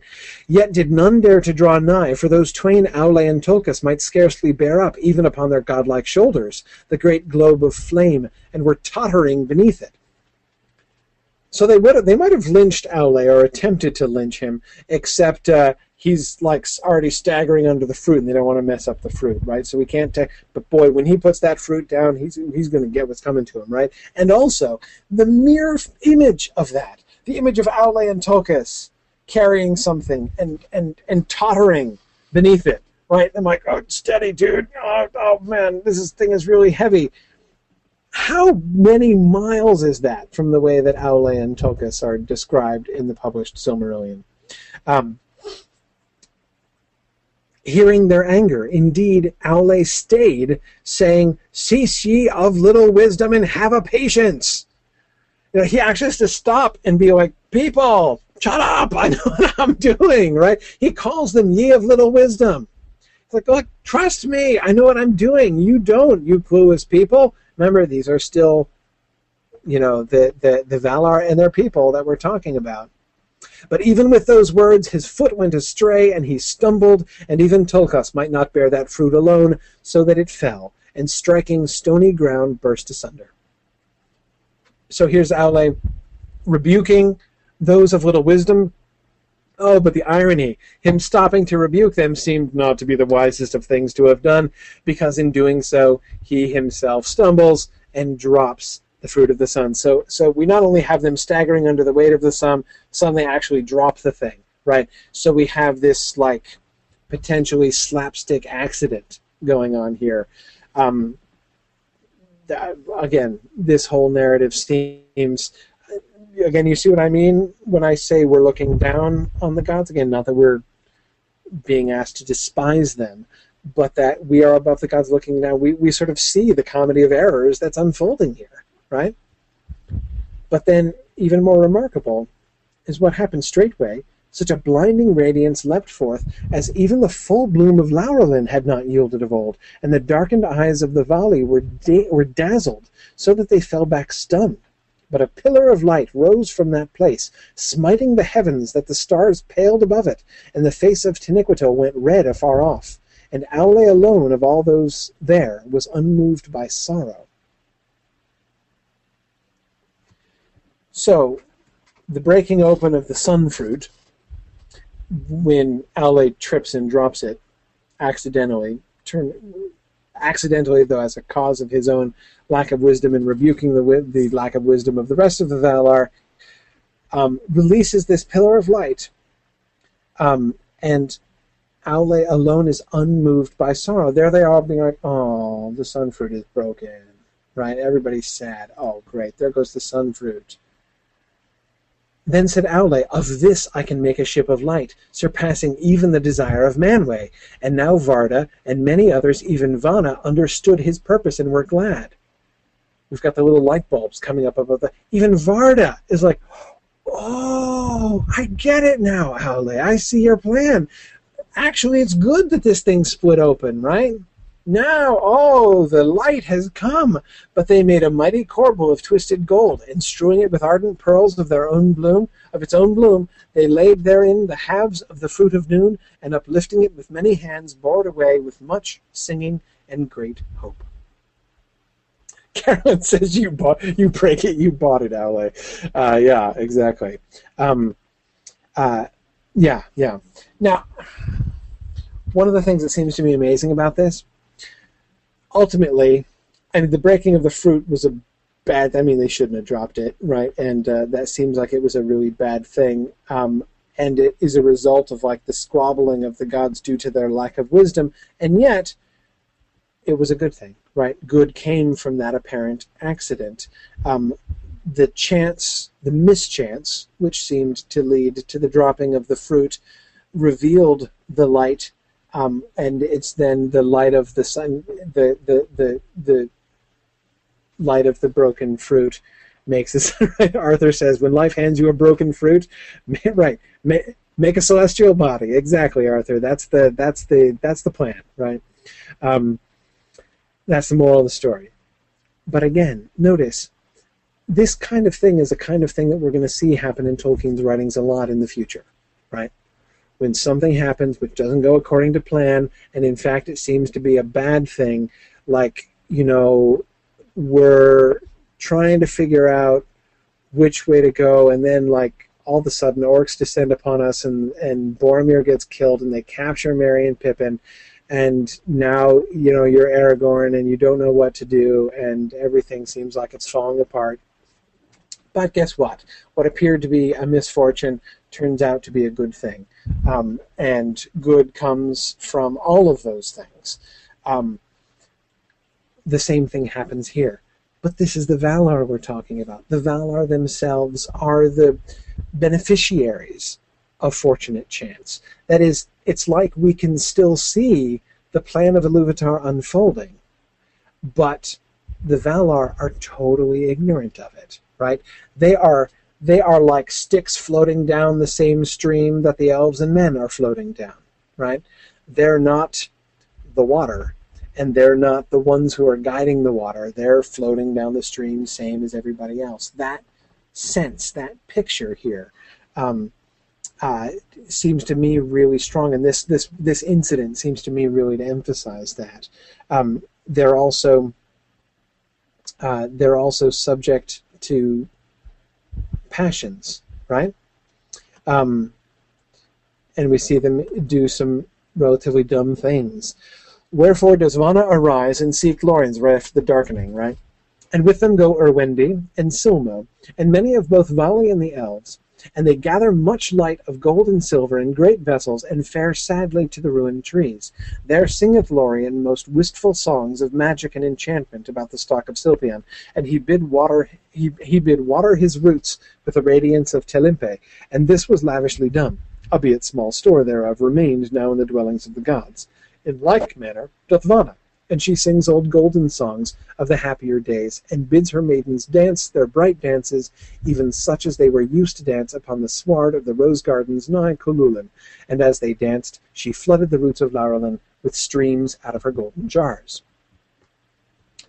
Now this doesn't seem like a dumb thing to do, right? They are both lamenting the fall of the trees, and also trying with their own magic and their own influence to revive the trees, right? To breathe life into them. I particularly like the maidens dancing their bright dances, right? As if sort of in celebrating, in sort of recapitulating the celebrations of the light, they can help to bring the light back about. This seems like a fine idea. Yet all their singing and enchantment is of little worth, and though the roots of the trees seem to drink all that they may pour, yet they can see no stir of life renewed, nor faintest gleam of light. Nor withered leaf grows with sap, nor blossom lifts its drooping stem. Indeed, in the frenzy of their grief, they had poured out all the last remaining stores of brightness that the gods retained, had not of a fortune, Manwë and Aule come upon them in that hour, being drawn thither by their singing in the gloom, and stayed them, saying, Lo, O Vana, and thou, O Lorien, what is this rashness? And wherefore did ye not first take counsel of your brethren? For know ye not that that which ye spill unthinking upon the earth is become more precious than all the things the world contains? And when it is gone, perchance not all the wisdom of the gods may get us more. They, Vana and Lorien, are misled in their passion, in their grief, to act foolishly and to act naively. Right? And also notice here what emerges. What was also clear in the previous with the dropping of the fruit of noon passage, and with this passage, is a pretty big gap between Manwë and Aule. Between the greatest of the Valar and the lesser of the Valar. Look at the. Look at their. This is going back now a ways further. This is their discovery of the Elder.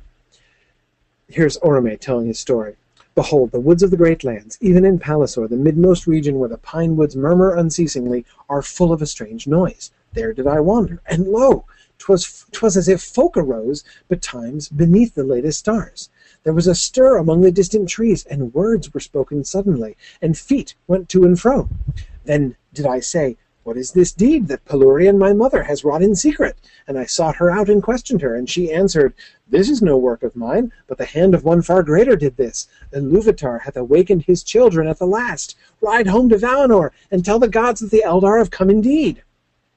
Then notice the naivete there, right? And here's Orome like, wow. And then I was like, wow, did Mom make these? That's pretty cool. And so I went to Mom, and she was like, no, I didn't make these. Somebody greater than I made these. And he's like, oh, children of Iluvatar.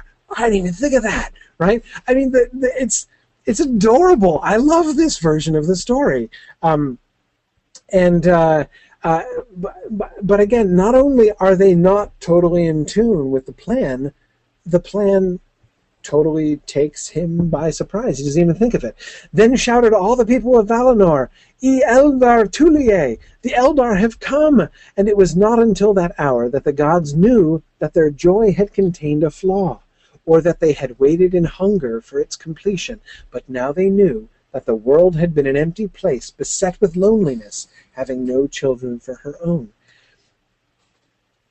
Ed, you asked if they could learn. Clearly they can learn, right? We see them learning something here. We see them discovering things. That's one of the things that I think makes them so adorable, but also so naive is the word I keep coming back to, right? And also so much like us, so much at least on our level, if not a little bit below our level, at least from a narrative standpoint, as we're looking down. Again, we as readers know more than they as actors within the story know.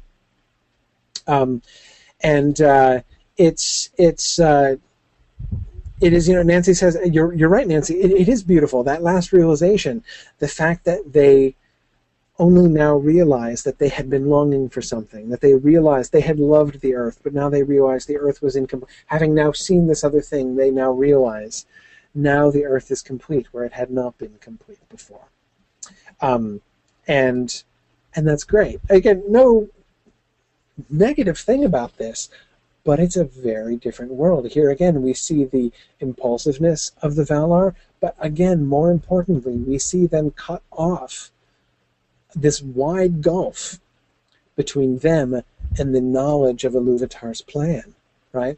It's not just that they knew the children were coming and just didn't know when. Remember in the published Silmarillion, Orome's like, "Oh, the Eldar! Hey, we've been waiting for you guys!" Right here, he's like, "I didn't even know what it was." Right? He guesses wrong first, right? When he hears them,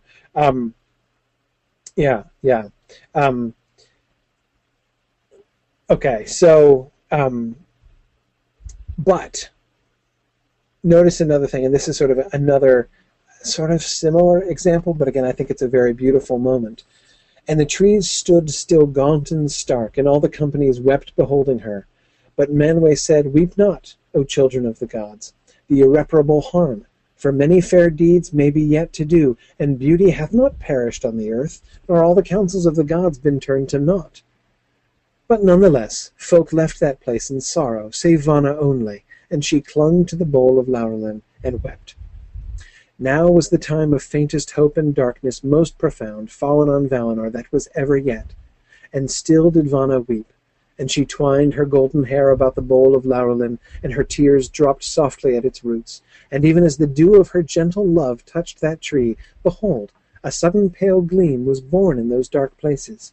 Then gazed Vana in wonder, and even where her first tears fell, a shoot sprang from Laurelin, and it budded, and the buds were all of gold, and there came light therefrom, like a ray of sunlight beneath a cloud." Manwë has just given wise counsel, right? Manwë has just revealed somewhat of the big picture, right? Don't weep. Even though he recognizes that the harm is irreparable, right? Don't weep the irreparable harm. And again, I have to say, Manwë, you've got ways to go in your public speaking career, right? We already saw some pretty major public speaking and public relations blunders by Manwë last week. This is a great one. Hey, don't weep over the irreparable harm. Not a great comforting approach there. You really got to work on your bedside manner there, Manwë. Anyway, but what he goes on to offer, for many fair deeds may be yet to do, and beauty hath not perished on the earth. Yes, the trees are gone, but there is still beauty in the world, right? And there are many fair deeds yet to do. Fair deeds, which I think is such a crucial thing in that moment, right? It's not just, and we still have lots of work to do, right? It's not just let's admit to the fact that everything's gonna be awful now, but we gotta tough it out because we still have stuff to do. It's not gonna be fun anymore because the trees are gone now, but we still have to do our jobs even though, right? That's not what he's saying. We still have many fair deeds yet to do. The trees were a fair deed, right? They were a fair making by Yavanna. They were very beautiful. We have other beautiful things to make, right? And other beautiful things to do, and there's much beauty left in the world.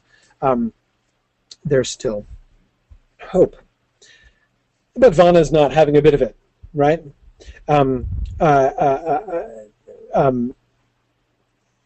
Vana is staying with the tree and just weeping.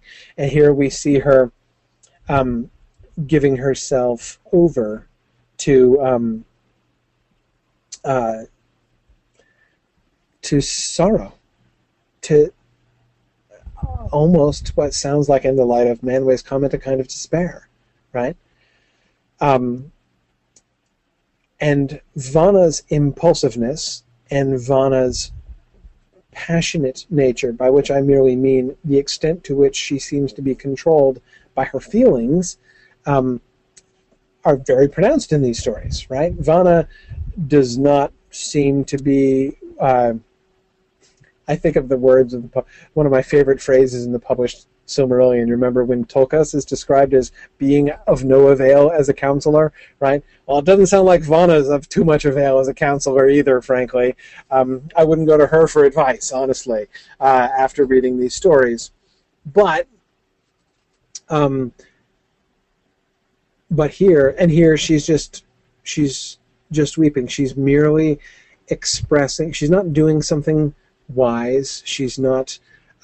She's just surrendering to her feelings of sorrow and despair at the loss of the tree that she loved so much.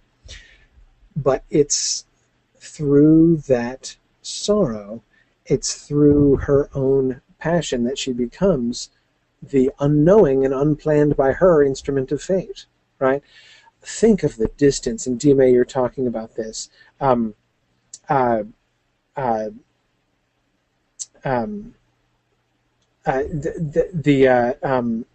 The weeping, of course, recalls Nienna's weeping in the published Silmarillion, but goodness, think about the world of difference between the weeping of Nienna about the trees and the weeping of Vana, right?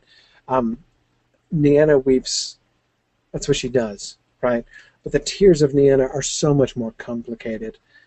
They're so much deeper and more profound than simply the spontaneous grief of somebody who is bereaved, right?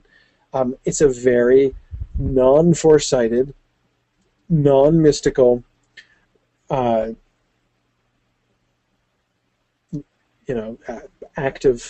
emotional act on Vana's part, and yet that is used as the. I think I was debating between used and chosen there. It is used by Iluvatar as the instrument of his plan, right? As it seems to be something fairly like a miracle that brings about the birth of the sunfruit here, right? The bearing of the sunfruit.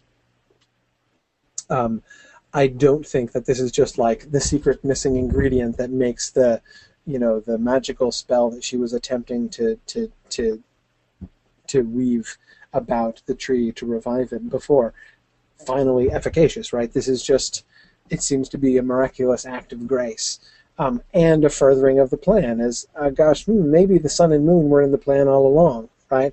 And the trees had to die. Maybe it was always meant to be so. How was that? Maybe such things must be, right? But anyway, it is Vana whose grief is used as the catalyst for this, and whose grief is shown pity, I would say, by Iluvatar in this moment. Yeah. Sorry, I missed Sarah's comment about Manway's oratory. She says, well, at least Manway didn't rake everyone over the coals for their covetous, I guess. Yeah, it could have been worse, Sarah. It could have been like, weep not, O children of the gods, because honestly, like, why are you so covetous of these trees, right? If only you didn't value trees more than everything else. Then, yeah, you're right. Maybe he's learning too, right? We see his oratory improving. He still doesn't get an A+ here, but it is better than his previous track record. Okay. Well, you'll be glad to know I got more than 50% of the way through my slides tonight, so that's pretty exciting. Dime had asked if I could share my PowerPoints for the class. Yes, I do post those. They just get posted in a couple places. I think they are posted, I believe that they're posted on the webpage, so you can download them from a link on the class webpage, and they're also on the iTunes U page. So on either one of those places, they don't get posted to the podcast feed, but you can get those from the website and other places. So you can amuse yourself by seeing how far I didn't get in my over-optimistic plan for the evening.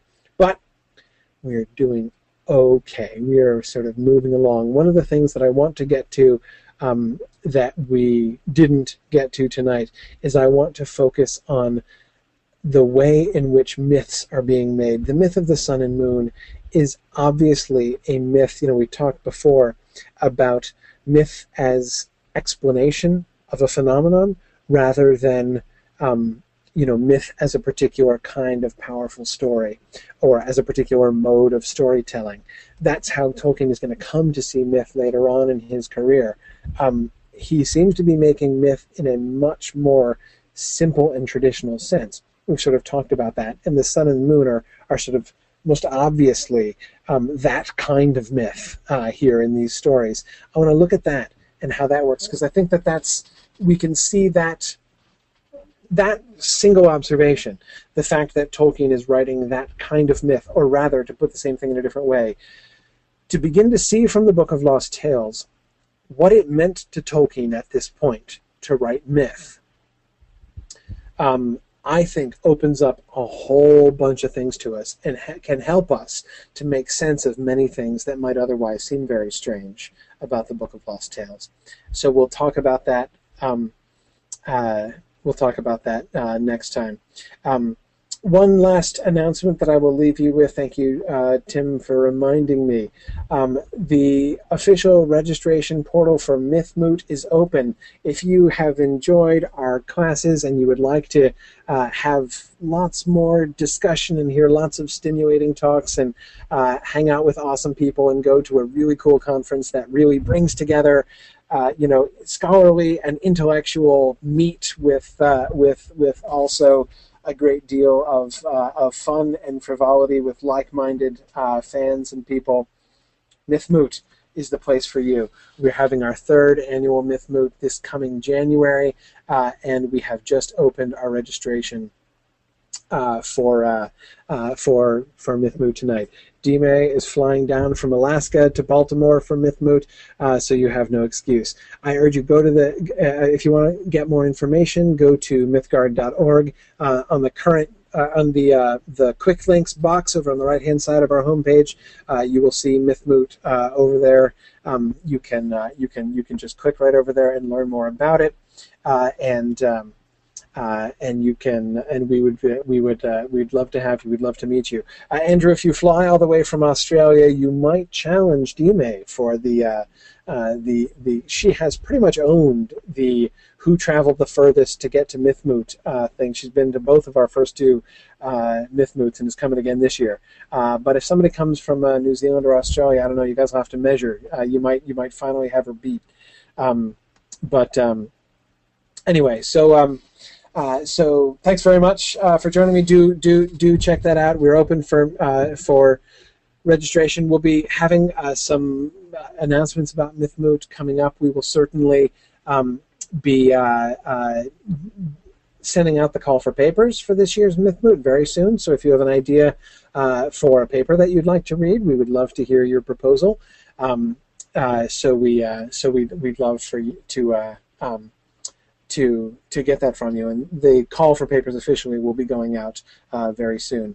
And yes, Neil, the early registration price is less expensive. That's one thing that we've experimented with this year. We've opened the registration much earlier in the year than we did in the last 2 years, and we do have an early registration point. The registration price goes up in September. So if you register between now and the end of August, you can register at a cheaper rate. So anyway, I would love for you to join us at MythMoot, and I thank you for joining me at class tonight, and I look forward to carrying on through the next few slightly confusing chapters of the Book of Lost Tales. I will tell you one of the things that I'm really going to be interested in focusing on is we were talking about the hiding of Valinor, but I also want to be looking at sort of the shape of the story, and looking at the way in which sort of the frame is really asserting itself there, and how he's putting these stories together and the way the texts proceed.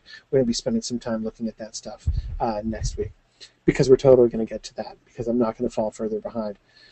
As always, I remain confident. Thanks, everybody. Good night.